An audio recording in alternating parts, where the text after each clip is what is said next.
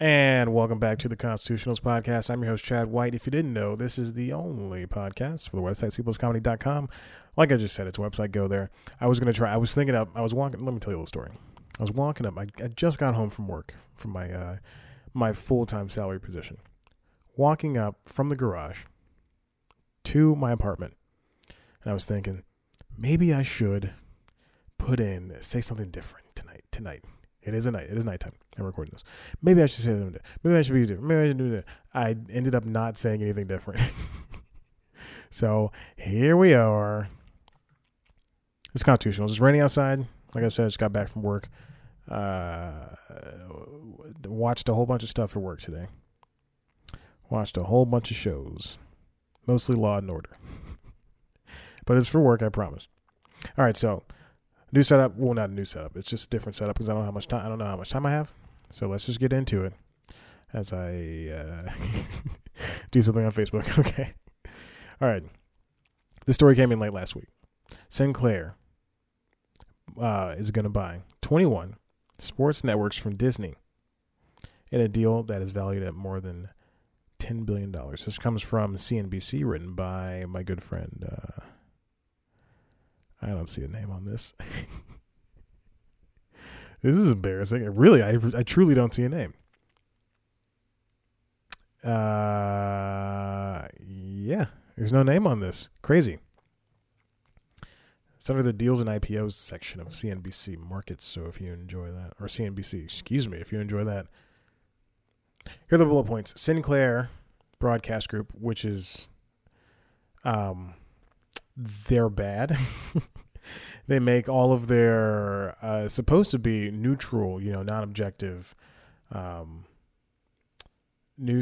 news stations that they own. It's supposed to make all of them supposed to be neutral, non-objective, obviously, like I just said. And they are largely conservative, which is bad for news. Not that bad that they're conservative. I mean, everybody can have whatever they want, but bad for news. Anyway, is the largest U.S. broadcast station owner. They've reached a deal valued at more than $10 billion to buy 21 regional sports networks from Walt Disney. This is from the Fox Disney deal. This is from the 20th century side of the new Fox or whatever. The old Fox, excuse me. New Fox is 21st. The Wall Street Journal first reported the news, which has since been confirmed to CNBC by sources close to the situation. The deal reached by Sinclair would include sports channels in Los Angeles and Detroit. Is expected to announce as early as Friday, according to Wall Street Journal. So this was last week, obviously. This is Thursday when I recorded this.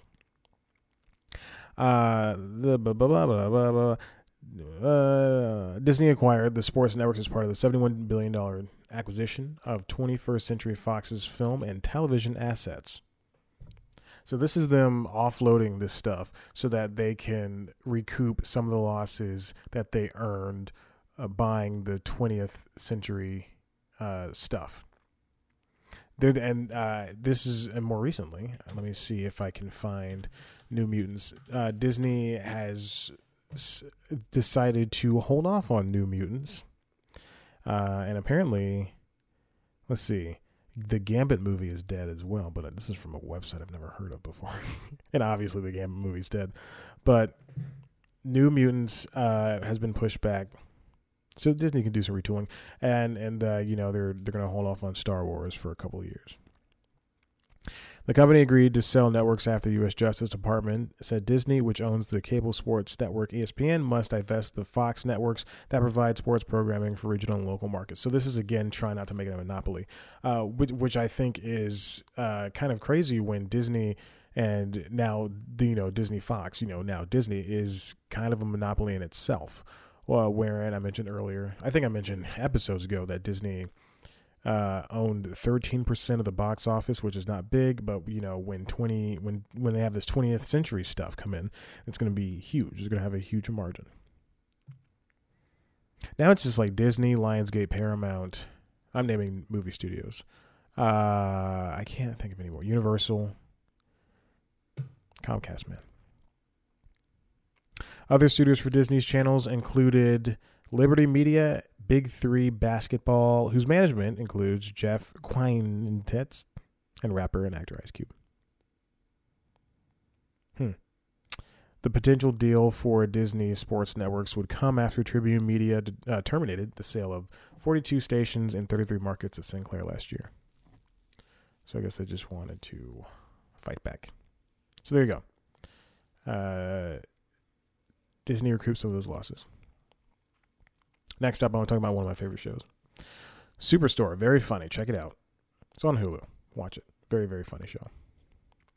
This comes from Mashable. Thursday's Superstore was part of a pivotal Hollywood moment. Written by Proma Khosla. There you go. So I saw this, and I thought this was very interesting. The NBC is doing something called Female Forward Initiative, which I didn't think any of their initiatives worked because they did have a person of color initiative, and I don't think anything came out of that. They had it, I think they ran it for like 2 years in a row, and nothing came out of it, and I applied both years. I mean, that's neither here nor there. Cloud Green, the episode that aired last Thursday, was directed by newcomer Heather Jack, who has years of production and direction experience, but never helmed an episode of a major network TV show before this. Jack is part of the inaugural class of NBC's Female Forward Initiative, a program that gets female directors on set with experienced mentors and then puts them behind the camera. Jack is one of 10 finalists who had directed episodes of everything from Brooklyn Nine-Nine to Law & Order SVU this season after shadowing established directors on their prospective series for 3 episodes. Jack and other candidates met with NBC producers and showrunners before being assigned to a show last summer. She has already been asked back to return for an episode next season. Well, that's really cool. That's really interesting, and I'm glad these things are happening. 10 simultaneously feels like not enough, but also a lot because they're entrusting their 22 to 24 episode network shows with people, with women who have never done anything as big, which I find very lovely. Female Forward is entering a second year, and while similar projects exist, Jack said that directing as well as shadowing made a huge difference. And I think, shadowing is really, really important for somebody who wants to direct, and for anybody in this industry. I know I learn a lot whenever I'm on set. I try to stick with the people I know stuff and ask them questions, when the time's appropriate, and try not to piss them off. And just try to get my hands dirty so that I can know things when it comes time for me to know things. Jack has now worked in the industry for over 10 years, and she says she noticed a significant discrepancy between the gender breakdown at film school and festivals compared to working directors. Obviously, it's overwhelmingly male. I don't know if this is racist or it's not racist, but this is something I think about all the time, especially with Marvelous Miss Maisel having won, all the awards these past couple of years, this past year actually. I don't even think I won the year before last, or award show season before last, but it's very interesting to have, for Fight for Women and everything, but then a lot of these things that I've seen, and now this Miss Jack is half Asian, so that's great. But I'm looking for for more people like her, more people of color like her to be in the spotlight. Whereas for something like Marvelous Mrs. Maisel, it's a like 99% white person show, made by all white females, mostly white women. I don't know. It's just kind of tough. It's kind of tough to see that, and people are like, fight for women, and then secretly, it kind of feels like just like fight for women, white women. Whereas, I don't know. It's just, you see backlash with Meghan Markle being married to Harry from People, and you don't see a lot happening with. You see people get mad because there's a black stormtrooper in Star Wars. You never see people get mad because Captain America's white. Obviously, now he's not. Just ruin a movie for people. I didn't see it. I read about it on Wikipedia. But obviously now he's not. Now Captain America is Falcon. But that happened in the comics like 7 years ago. So stay up to date if you really care. Let's move on to the next story. There's going to be an all-female episode, apparently. This comes from The New Yorker. The Good Fight censored on CBS All Access. CBS censors The Good Fight for a musical short about China. You can't make jokes about China, guys. This is written by Emily Nussbaum. Last Thursday, fans of The Good Fight, the darkly funny Trump-era spinoff of The Good Wife, created by the married showrunners Robert and Michelle King. Very great people. If you are interested in writing and the writing process, they've been on the Writers Panel podcast on Forever Dog Network. Check it out. It's a very good episode, or episodes. I don't know. The last episode they were on, as of this 5/9/2019. Very good. Which is currently airing, barely, on the Locked Garden streaming site called CBS All Access. We're faced with something unusual. The viewers were. I think this is like sometimes you read something and it's editorialized and you should think, okay, that's a little bit too much. But that was so funny when I read that last week. And it's The New Yorker, so I expected at this point. But I thought that was a cheekily pointed not indifference, direct attack on CBS All Access. It's too many streaming networks, guys. I've said it all the time. A placard reading CBS has censored this content filled the screen silently for 8.5 seconds. To many viewers, it looked like a joke. It wasn't. So what happened was, during an episode of The Good Fight last week, there are animated series. They're called Good Fight Shorts. Written by Jonathan Colton. Written and performed by Jonathan Colton. He's from NPR. Animated by Steve Engel, the co-founder of the Canadian shop Headgear Animation. But Jonathan Colton is on Ask Me Another on NPR, the game show podcast. So check it out. It's a very good. These are some very good recommendations to give you. And it's kind of they're kind of reminiscent of Schoolhouse Rock. Only reason I know this is because I've read this article before. I read it last week, so now I'm just trying to re-attain the information and put it back to you. Regurgitate. Is that what I meant to say? And they made this this segment about, and I talked about China, right? It was China. It's China, right? It's China. It's about China. It's a musical short about China. I'll just read it to you. The segment had been fully written and animated, then vetted by legal and run through all the regular corporate oversight. And it was about China, and I think that CBS just doesn't want to piss people off in China. Anyway, CBS called it a creative solution after the Kings said that they wouldn't quit if they could just put this placard up. It said CBS censored this and it's their fault. 8.5 seconds of protest seemed like enough, after which they could cut back to the regular episode. As a result, many Good Fight viewers interpreted the sign as a satirical gesture, not a real indication that CBS had censored a forbidden subject. Okay, so what was the subject? The Good Fight had featured musical segments about the PP tape and the NSA, not to mention a moving, melancholic cartoon about immigration. As Michelle Goldberg wrote last week in the Times, the show had become a cathartic outlet for viewers traumatized by the Trump era. Set at a majority African-American law firm where, okay, hold on. Describe what the cartoon was. Colton told me that the censored song is called Banned in China. Full disclosure, Colton is a friend. It begins with a verse about the fact that The Good Wife itself had been banned in China in 2014, possibly in reprisal for a season 2 episode called The Great Firewall, which portrayed a Google-like company called Chumhum exposing a Chinese dissident to government torture.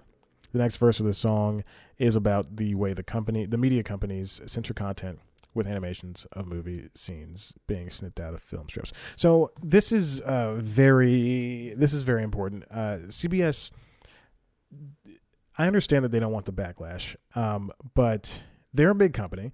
They don't have to renege on things like this. They don't have to back down.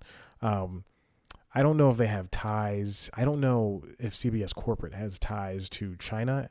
I don't know if we're worried about, pissing off the Chinese leader Xi Jinping. The main thing is that China's already mad. I mean, they're already mad at the U.S. It doesn't matter if they're going to be mad at CBS. What does CBS have to do This is all right. So this is the last paragraph from Michelle King. Michelle King confirmed for me that, quote, the cartoon was about American entertainment and companies censoring themselves in order to appease the Chinese market, which is exact, ironic that happened, that happened by coming from CBS. The Kings would not describe for me internal conversations at CBS about the company's motives for censoring the segment, but Colton said that the Network Standards and Practices Division had expressed concern that such a sequence would endanger CBS executives on the ground in China. Which, fine, I guess, but whatever. It's, the U.S. would do something about it, obviously. I don't know. Who knows? But that's just since, we're in America. We shouldn't have to censor. Oh my God. No, I'm turning into Alex Jones. What if this is like, what show was it? Oh, it's like the Teachers Lounge podcast. I'm referencing things that people don't listen to. Anyway, listen to Teachers Lounge podcast, but we shouldn't. CBS is a big enough company. Really, nothing should have been censored. If things are said every day on Twitter, and CBS is just trying to remain neutral. I believe, on Fox, on the new Fox, Last Man Standing, Tim Allen says stuff all the time. On ABC, he tried to say stuff. On NBC, the Carmichael Show says, well, it got canceled because it wasn't owned by the network. The Carmichael Show said the N-word. Network TV, and this is streaming of all things. This is streaming. Worse things have been said. I believe. What if The Good Fight was on Netflix? Would it have done this? It would have done. They probably would have gotten away with it. Well, actually, I don't know, because Netflix is all around the world. But they probably would have gotten away with it if it was on HBO. They sure as heck would have gotten away with it. And HBO would not even have said anything. They say stuff about that coffee cup in Game of Thrones, but they definitely wouldn't have said anything about that. It's just troubling that they have to censor themselves. That CBS decided it was best for them to censor themselves. Okay, final topic. This comes from Deadline, written by Peter White, my cousin. I was going to say good friend, my good cousin. E! cancels talk show Busy Tonight. Busy Phillips reveals end date and plans to shop the series elsewhere in a late night Instagram post. Very sad. May 16th which is next week, will be the last episode of Busy Tonight. Now, I want to say this before I start anything. I did not watch the show. I did see several segments, which probably make up an episode. I think Busy Phillips is a very funny person. This show, from what I saw, suited her perfectly. I think my main issue has to be with it being on E, and they ran it from Sunday to Thursday, I believe. Sunday, Monday, Tuesday, Wednesday. So they ran it to Sunday to Wednesday, which is a strange schedule. They wanted to do essentially a week thing, but it just doesn't make sense. The series, which is produced by Tina Fey's Little Stranger banner and Wilshire Studios, moved from its original 10 p.m. home to 11 p.m. when it returned on January 7th, a move that Phillips previously called a vote of confidence. The actress added that it was lame, that there would be just one woman in the late night at a time. The series will run 4 episodes this week and 4 episodes next week before it ends. Its end. And she's kind of right. She's very right. It is stupid that we can't have more than one woman in late night. When Chelsea ended, we got Sam B and Robin Thede, and then Robin Thede's show was canceled by BET. But we still have Sam B doing Full Frontal. And I think Busy's show was so different from everybody. It kind of felt like it was a sleepover as opposed to a late night talk show, because she would be out there in the comfortable clothes and dresses, and her wedding dress, I believe she did one episode, and pajamas. She would be out there and she would just sit on the couch having wine, and she'd be so casual, talking to her writers, talking to the audience, talking to the guests, whoever it was. And they had huge guests. So this is I kind of put this on E. I very much put this on E. I was thinking about this last night. I put it on E because it's their fault. You shouldn't have ran the show for 4 episodes a week, because I feel that would strain somebody That was strained in network. I don't think Busy was strained, but I think the network was strained. And I can hear the brass now. The executives telling the producers, okay, we got to try something different. Try something different. All right, we'll try something different. And the producers were doing as much as they can, but trying to keep the spirit of the show. Very sad. This show is going to end very soon. But you know what? Hopefully they find a different home. And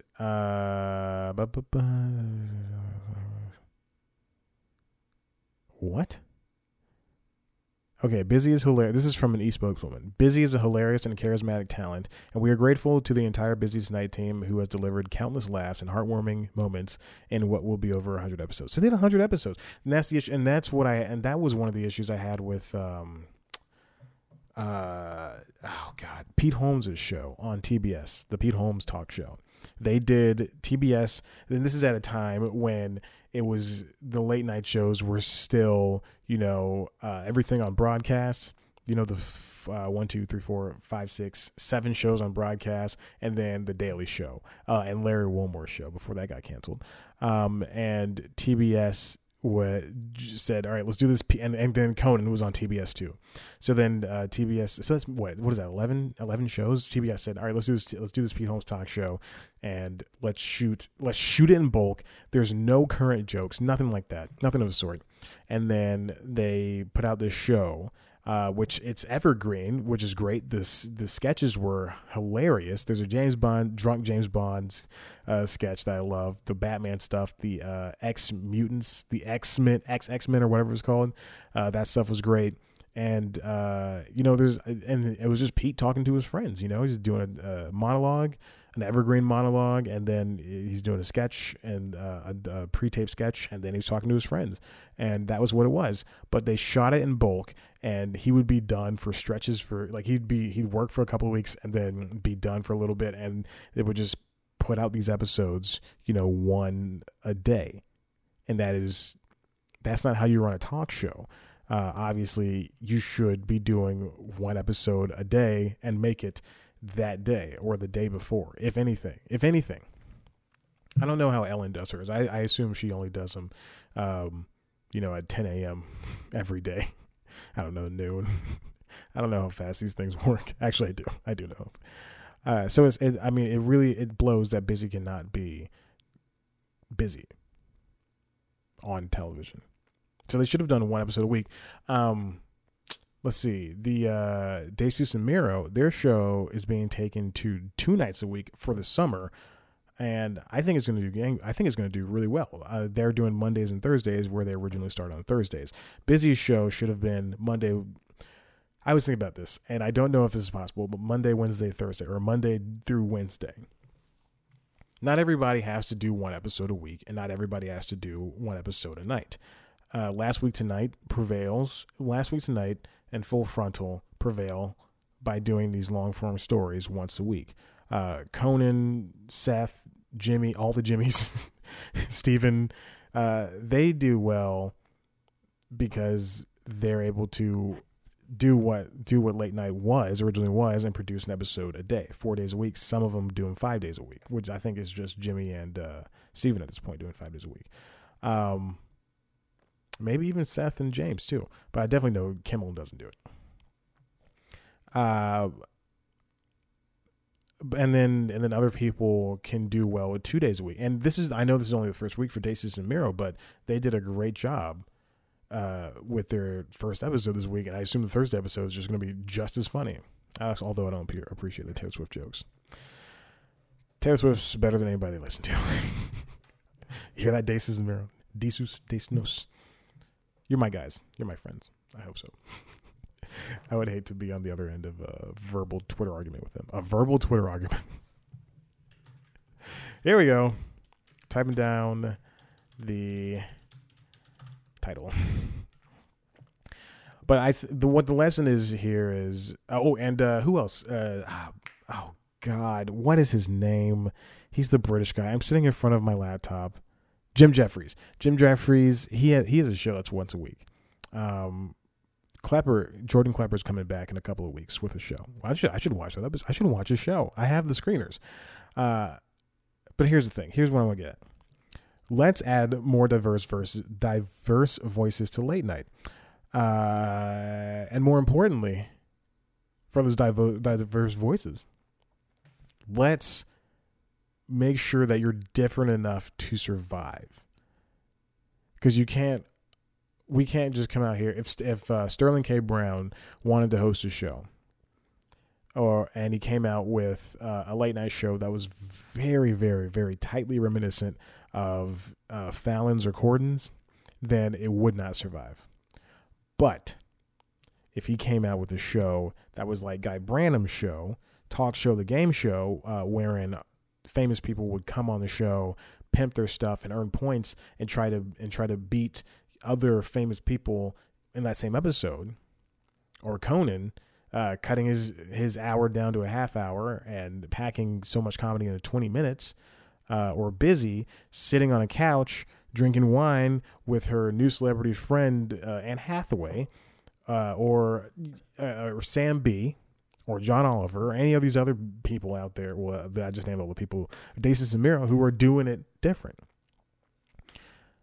Even Billy on the Street. Billy on the Street felt like a late night talk. It wasn't late night, but it felt like a late night talk show because it was him interviewing people and running around, and it was airing at late at night. The Chris Gethard show, different. It was different, even though the Chris Gethard show did fail ultimately. So let's get it. Let's be different. Let's put up a different late night show. I have a late night show idea. I want to do as a live show first. Obviously, right now I want to do it as a live show. I think it's a very funny idea. It mixes two show styles, reality show styles that I think are a very funny mix. And one day I would, hopefully before the end of the summer, I will put it on and I will get working in a news station. I do have contacts to people who are very famous locally. They have like 7,000 Twitter followers. And people in the Atlanta area will know them. Like, oh, NBC. You're on Channel 11, right? It's not even the right channel. It's Channel 6. Hey, listen, if you like what you heard here, why don't you head over to web? Sorry, just had a stroke. If you like what you heard here, why don't you head on over to the website, cpluscomedy.com, where there's so many great things that the website is down and it'll be up hopefully next Wednesday when I get paid. It's an embarrassing admission. And in the meantime, tell your friends to subscribe to the Constitutionals podcast, both in audio form on any podcasting service. Can you believe that? iTunes, check. Spotify, check. Stitcher, check. The rest, check. Do it. Tell your friends. It'll be great. Subscribe to the YouTube channel, youtube.com/cpluscomedy, where you can see a video version of the show. See me in all my glory. See me at this low angle that this GoPro was recording me at. See the microphone sitting in my face coming from the left side or camera right, if you've been working in the industry like me. I thought about that this morning. I've been working in the industry for 3 years, the TV industry, for 3 years, on and off. Let's be real, on and off. Hopefully on for the next couple of years. No, forever, for the rest of my life. For the rest of my life. I don't know why I just said the next couple of years. Please, God, please. That's not a joke. And on the YouTube channel, you also see the show News Time, which is a weekly news show I produce. It's like a daily show, but less funny. I take one story a week, and I diversify it.